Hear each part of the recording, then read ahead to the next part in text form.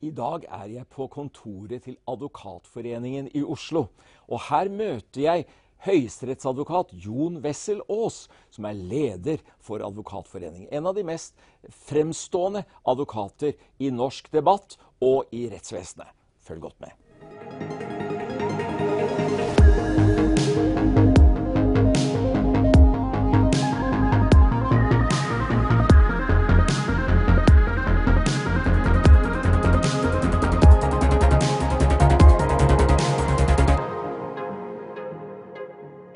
Jon Wessel-Aas, advokat, høyesterettsadvokat, leder av Advokatforeningen. Det er en ære å få lov til å ha deg som gjest i Hovedstaden i dag. Hyggelig å få være der, altså. Jeg har fulgt med deg i flere år. Du har et engasjement for viktige, relevante temaer som folks bruk av mediene, ytringsfriheten. Du er engasjert i det, i relevante ting. Men i dag så har jeg lyst til å spørre deg om noen grunnleggende, viktige områder for folket. Men før jeg gjør det, ganske nylig ble Emilie Mehl, stortingsrepresentant for Senterpartiet, hun ble justisminister, 28 år gammel. Hva syns du om henne som ny justisminister og en ung kvinne attpåtil?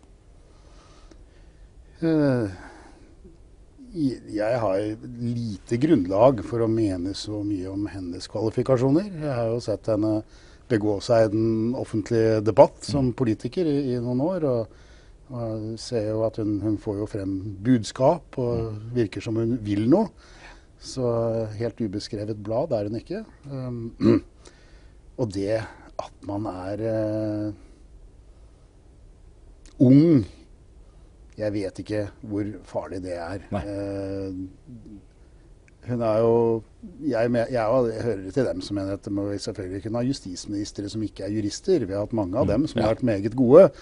Men det gjør heller ikke noe at man er jurist, og det er hun jo. Så der har hun med seg, det gjør det lettere. Og det at hun kan snakke med det embetsverket, som også består i hvert fall av ganske mange flinke jurister, sånn at vi kunne kommunisere godt med dem, er bra, for eksempel.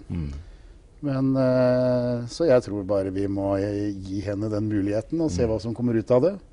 Men jeg har ingen problemer med alder, selvfølgelig i hvert fall ikke med kjønn.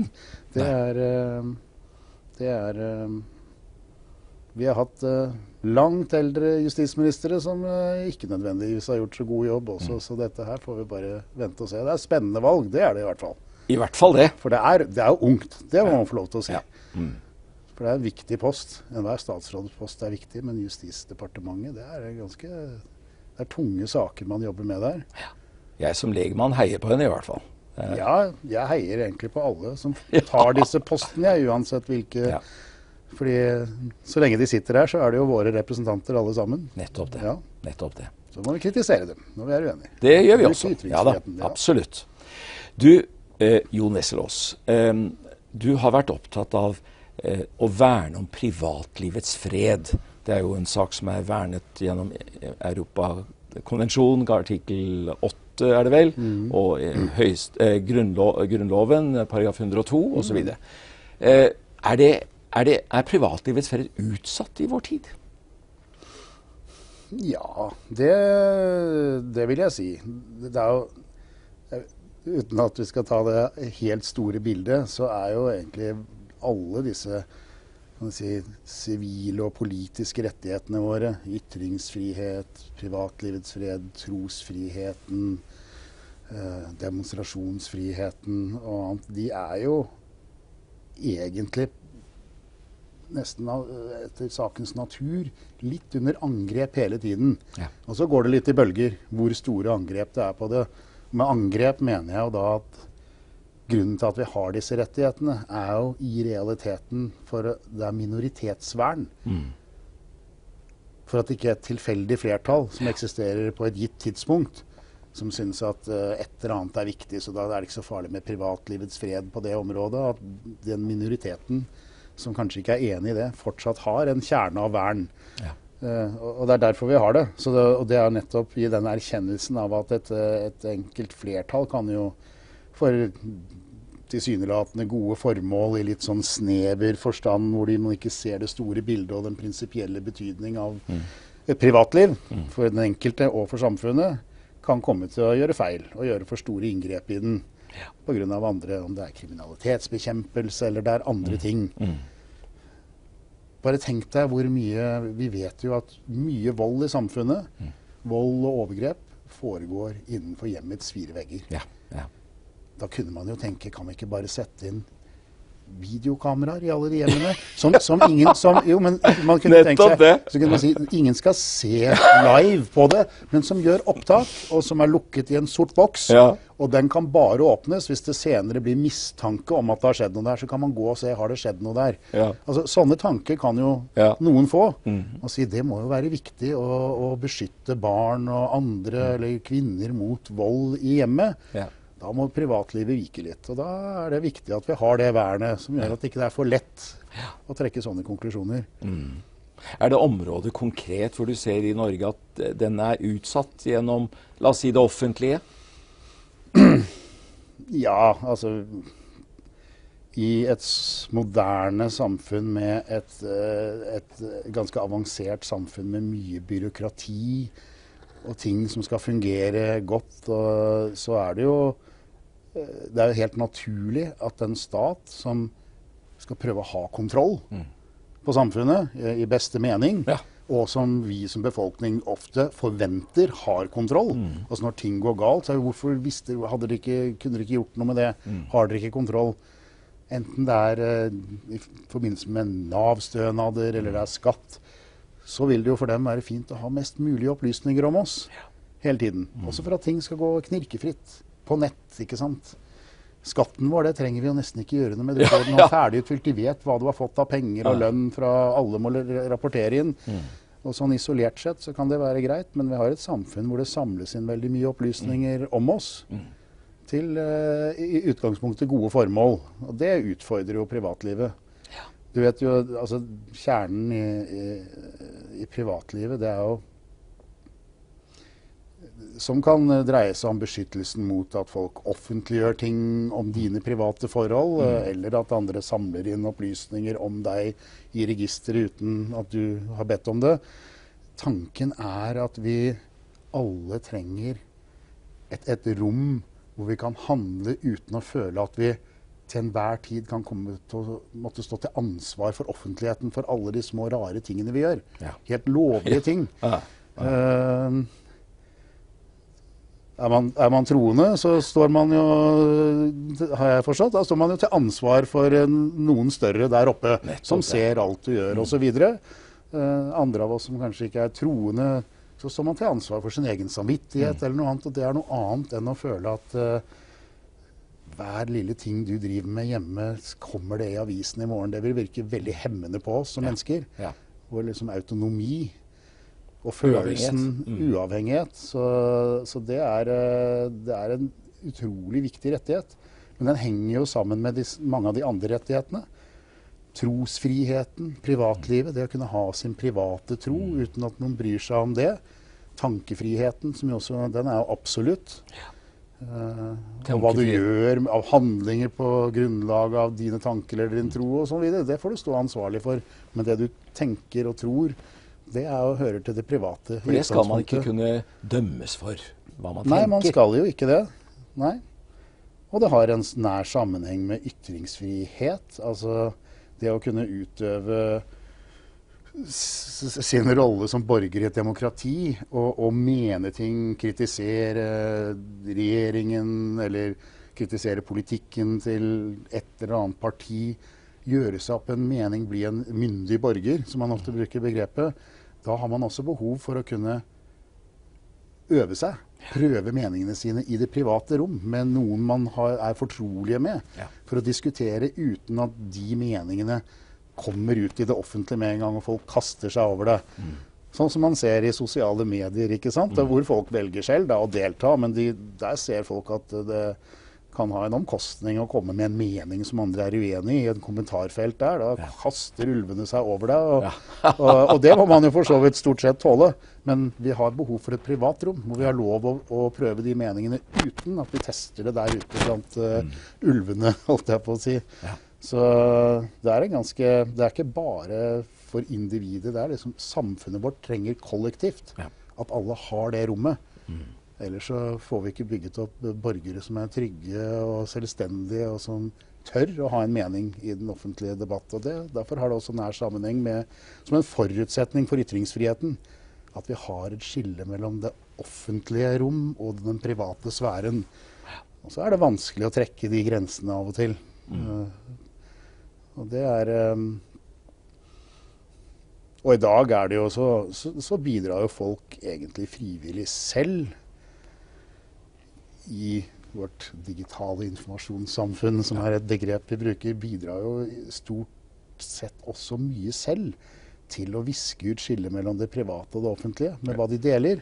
Åpent om alt. Og det er jo frivillig, men samtidig jeg mener ikke at man skal regulere at folk frivillig deler ting fra privatlivet sitt i sosiale medier. Det er overhodet ikke.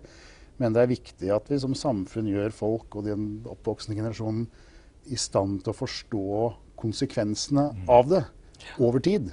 Til å treffe riktige valg. Ikke sant? Er du sikker på at du skal dele alt dette? Er det like morsomt om 5 år? Når det er for sent å prøve å slette ting og så videre. Så det er jeg opptatt av. Dannelsen, utdanningen av befolkningen også, den voksne, på konsekvensene av sine valg. Men da er det altså ikke, da snakker vi ikke om staten eller en eller annen makt som går inn og forsyner seg av vår private sfære. Da er vi selv med på det. Så men det er jo heldigvis en forholdsvis levende debatt, synes jeg. Absolutt. Avisen Vårt Land hadde jo veldig god dekning omkring dette med at kristne har problemer med å få jobb, fordi de potensielt nye arbeidsgivere henviser til hva de har skrevet på nettet. Det var ganske opplysende. La oss si mer konservative kristne. Så det er jo en del situasjoner som har oppstått på den fronten også. Ja, det er jo et sånt uheldig utslag, ikke sant, av det. For det er jo ikke noe en arbeidsgiver har rett til å spørre om. Nettopp, på intervjuer, for eksempel. Hverken om politisk overbevisning eller tro eller andre ting. Selvfølgelig med mindre du skal få jobb i administrasjonen i et trossamfunn. Da kan det være greit at du ikke hører til en motstridende tro eller noe sånt, og det samme i politiske partier, men ellers så er jo det hører til privatlivet. Men man kan jo selv velge å dele det, men der ser man eksempler da, på at det kan ha konsekvenser, fordi folk har fordommer. Så er det dette vanskelige temaet for mange mennesker rundt dette med barnevernet, som jo er i det skjæringspunktet også. Men det behøver vi ikke å ta en egen prat om, men det også hører med i dette. Absolutt. Barnevernet beveger seg jo akkurat i dette vanskelige området med vern av familieliv, som jo hører litt sammen med privatliv, ikke sant? Begge deler. Men der er det jo også et av de vanskelige områdene, akkurat som forholdet mellom ens ytringsfrihet og en annens personvern. Altså når folk omtaler andre, sånn som media gjør, skriver kritisk om noen, at de har gjort noe galt. Da har du personvern mot ytringsfrihet, og da er det jo ingen av de rettighetene som i seg selv veier mest i utgangspunktet. Da må du avveie i hver situasjon hvilken er det som går foran, og selv om det er staten og kommunene som forvalter barnevernet, så er jo i hvert fall tanken at barnet har noen rettigheter. Nettopp. Barnets beste. Barnets beste. Og så er det den diskusjonen, hva er det? Og det utvikler seg jo også over tid, da. Men det er klart, det er jo et utrolig sensitivt område. Det er vanskelig. Og det er forferdelig når man gjør feil der. I begge retninger, vil jeg si. Ikke sant? Men der har vi jo Der er det jo diskusjoner på gang. Det er nye barnelov, og vi har jo fått dommer mot oss i Norge for deler av prosessen i hvordan dette foregår og så videre. Og det har vi behov for, å bli minnet om at vi ikke verdensmestere i alt. Nettopp. Ganske nylig var jeg i en sak med barnevernet på vegne av noen, og sammen med noen. Og da oppdaget jeg her i Oslo at det barnevernskontoret faktisk har gjort betydelige positive endringer. Så jeg måtte få sagt det, så mine seere hører det. Ja. Ja, og som på mange andre områder så er det også en diskusjon. Det er viktig at det er kompetanse, god kompetanse i første linja, som det heter. Der hvor sakene starter. Feil der kan fort forplante seg videre i en sak. Og det har igjen med budsjetter å gjøre, og hvordan man organiserer samfunn. Og er det riktig at det er kommunene som skal ha ansvar alene i første linja, eller skal det staten ha det? Mange diskusjoner, men det er et godt eksempel på hvor disse rettighetene utgangspunktet altså kolliderer, hvor det ikke nytter liksom å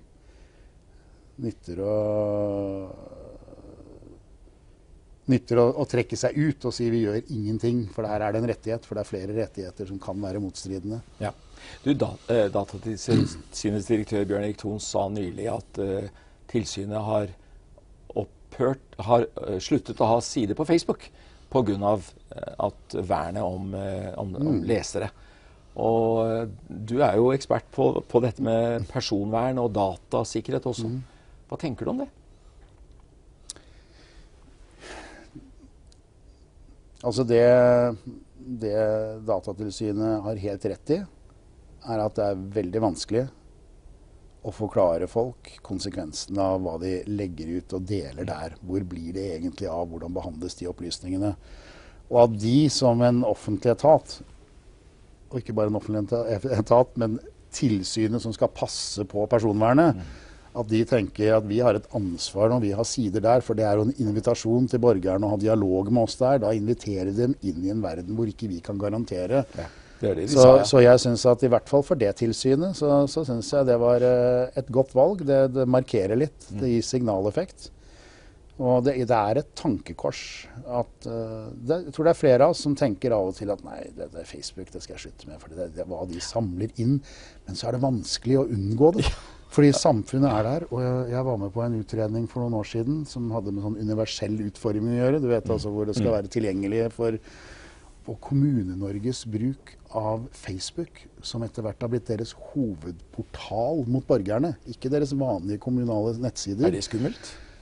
Ja, fordi hvis hele Kommune-Norge har sin hovedportal mot borgerne på nett, på en tjeneste som Facebook, og mange andre offentlige etater også, hva gjør det noe lettere for borgerne å velge bort Facebook da? Det gjør jo ikke det. Nei. Da er det ikke bare at du velger bort det sosiale og interessante som skjer der, og diskusjonene med venner eller hva det måtte være. Da velger du kanskje bort der hvor det offentlige har mest sånn på bakkenivå dialog med borgerne. Så det synes jeg det offentlige bør tenke over. Jeg har ofte sagt at hvis det offentlige i Norge, kanskje det er for lite, men sammen i Norden, hvis de gikk til Facebook og sa hvis ikke dere skjerper og gjør det mer gjennomsiktlig, så trekker vi oss ut. Da vil ikke vi bruke det til våre kommunesider og Nav og skatt. Det hadde vært makt, som de hadde hørt på. Ja. Det var en liten digresjon da. Ja. Men det er et tankekors at vi alle er enige om at her er det ting som ikke er så bra, og Facebook bør endre ting, mens våre offentlige myndigheter på både statlig og kommunalt nivå er aktive der selv med egne sider. Og som gjør det enda vanskeligere for borgerne, hvis de skal føle seg inkludert i den offentlige samtale og forholdet til myndighetene, enda vanskeligere for dem å si at jeg velger det bort. Ja. Vil du som leder av styret og av Advokatforeningen anbefale at dere tar ned nærvær på Facebook, eller? Jeg vil ikke gjøre det foreløpig for vår del. Vi har jo ikke sider der som borgerne er avhengig av å være på. Der deler vi stort sett, bruker det til å dele ting som vi har sagt eller ment, høringsuttalelser vi har lagd, og få spredt det. Ja. Så jeg opplever ikke at vi har så mye ansvar der, annet enn at selvfølgelig enhver som er der, er jo med på å opprettholde det systemet. Ja. Så det er et betimelig spørsmål, men der tror jeg i den der avveiningen så tror jeg det har større verdi at vi er der, Nettopp det. Og deler våre rettspolitiske synspunkter og hva vi skriver av høringsuttalelser om viktige ting med flere mennesker enn de som går inn på våre nettsider og leser for eksempel høringsuttalelsene våre. Så det må man liksom veie opp litt. Grann. Ja. Du glødende opptatt av ytringsfriheten. Ja. Og du fortalte meg før opptaket at din kollega Høyesterettsadvokat Per Danielsen ofte på motsatt side når du i retten. Du forsvarer gjerne da mediehusene mot mens han forsvarer store aktører som helst. mener seg ærekrenket eller annet av det som skrives der. Så der vi jo begge bare gjør vår profesjonelle rolle, men det riktig. Det blir jo ofte sånn at man ikke i hvert fall når det gjelder saker mot media, så må jeg på en måte velge, og da representerer jeg ofte media. Da kan ikke jeg representere den andre siden, og han gjør det motsatte. I andre sammenhenger, konflikter mellom privatpersoner, altså sosiale medier hvor en sier at de har blitt ærekrenket, eller noen har lagt ut et bilde av dem, da kan jeg være på begge sider, og det kan være lurt. Men det helt riktig, som du sier, at jeg møter jo ofte han da, i de sakene, og de reiser jo, det akkurat dette med kolliderende menneskerettigheter. Og det morsomme da, synes jeg, man kan jo debattere det så mye man vil, men domstolene, de må jo ta stilling, de. Var det greit at avisen skrev dette om at den personen kanskje har begått underslag i en bedrift eller noe, og når det senere viser seg at nei, sånn var det ikke. Likevel, men var det forsvarlig av avisen å ta det opp da, og så videre. Da det jo, da må jo domstolene, det du må se på i hver sak da, det hva begrunnelsen for ytrings- og pressefriheten? Hva begrunnelsen for personvernet? Hvilke av de begrunnelsene det som slår sterkest til i denne saken? Sånn at en som dømt for drap, det jo en forferdelig ærekrenkende beskyldning, men du faktisk dømt for det du har gjort det, da må du tåle at det omtales. Da står ikke hensynet til personvernet så sterkt, selv om det der. Det jo belastende. Det belastende for familien til den som har gjort noe straffbart at det kommer opp. Men da sier man, da det ikke kjernen av personvernet, men da det ytringsfriheten viktig, for det offentlig anlegge at staten har straffet noen. Det bør det være offentlighet om. Også fordi det kan være feil, eller også, mens hvis du tar den typiske sladderjournalistikken, som bare avslører at en eller annen kjendis var utro med en annen og så videre. Privatlivets fred har ingen offentlig interesse. Da står begrunnelsen for personvernet sterkt, og begrunnelsen for ytringsfriheten slår ikke helt til. Det ikke der kjernen av ytringsfriheten ligger. Nettopp det. Men du, det et begrep som blitt veldig både kjent og anerkjent og omstridt, og det varsling, varslerens funksjon.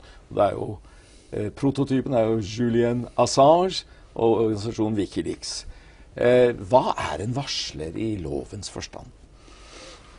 Ja, det var jo greit med den presiseringen da, fordi jeg hadde tenkt å begynne med hva varsling? Vi har jo varsling, ikke sant? I gamle dager hadde du noen som satt liksom litt på utkanten av byen og var vakt og varslet hvis det kom fremmedfolk og fiender, og, ikke sant? Jeg hadde en lur eller tente varder. Oppe på Akershusfestning. Ja, ikke sant? Så varsling, det greit. Hva det betyr at nå skal du varsle noen om noe som viktig, noe de bør vite. Men den debatten du sikkert vil inn på, da snakker vi om at det noen på innsiden på en arbeidsplass for eksempel, som går ut offentlig, eller kanskje til et organ hvor det hører hjemme, og varsler om et eller annet de mener kritikkverdig eller galt. Eller en ansatt i det offentlige som varsler om at her begås det i det offentlige noe som ikke lovlig. De holder opplysninger tilbake fra Stortinget, eller alt dette her. Eller som du har de kildene som Wikileaks hadde med dokumenter som dels viste krigsforbrytelser fra våre allierte, ikke sant? Det jo vanskelig. For den som varsler, bruker ytringsfriheten sin. Den jo vernet. Og der vil jo veldig ofte verdien på den andre siden vil ikke nødvendigvis være en menneskerettsbeskyttet verdi. Arbeidsgivers interesse i at det ikke kommer ut ting som setter dem i et dårlig lys. Det ikke nødvendigvis vernet av menneskerettighetene. Så der har du litt mer sånn utgangspunkt, ytringsfrihet mot verdier som riktig nok det legitimt å beskytte. For eksempel at du bryter taushetsplikten i det offentlige.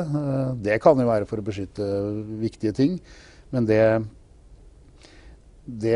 temaet vanskelig. Grunnen til at man kunne bare tenkt seg at nei, jobber du et sted, eller er du i en organisasjon hvor du har skrevet under på at her er det taushetsplikt om hva som foregår, jobber i det offentlige hvor det er lovfestet taushetsplikt om ting du ser på jobben og så videre, så hadde det vært lett å bare si, er ikke det enkelt da? Det holder vi oss til.